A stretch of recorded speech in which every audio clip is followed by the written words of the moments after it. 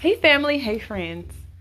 Just a quick question. I spoke about motivation a while ago and I just don't understand how one can lose the motivation to move or to do what they're meant to be or be what they're meant to be, right? I don't know. I honestly don't know. But it just feels like we often lose motivation because of everyday life. Circumstances, what we're going through probably in that moment, or how we feel in that moment, or what has happened. A lot of emotions are based off of, maybe the present and the past, or what could possibly go wrong. Fear can kill emotion also.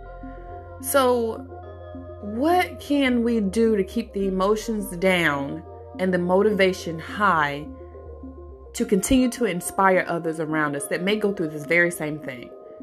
No one ever really asks themselves the question, why am I going through what I'm going through? Or maybe you do. Or when you do ask the question, it's more along the lines of, I'm going to come out of this and I'm going to make the best of what I'm going through because somebody I know will probably go through the same thing and I will be their testimony. How many people actually say that? Especially when you're going through something that's really hard or really emotional, or it's nagging on your conscience and it's bringing you down. It hurts. How many can honestly say that they've kept their emotions high and their motivation even higher and kept the emotions out of it?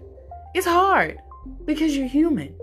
And that could be the very well reason why you may be going through what you're going through, because you need to go through it.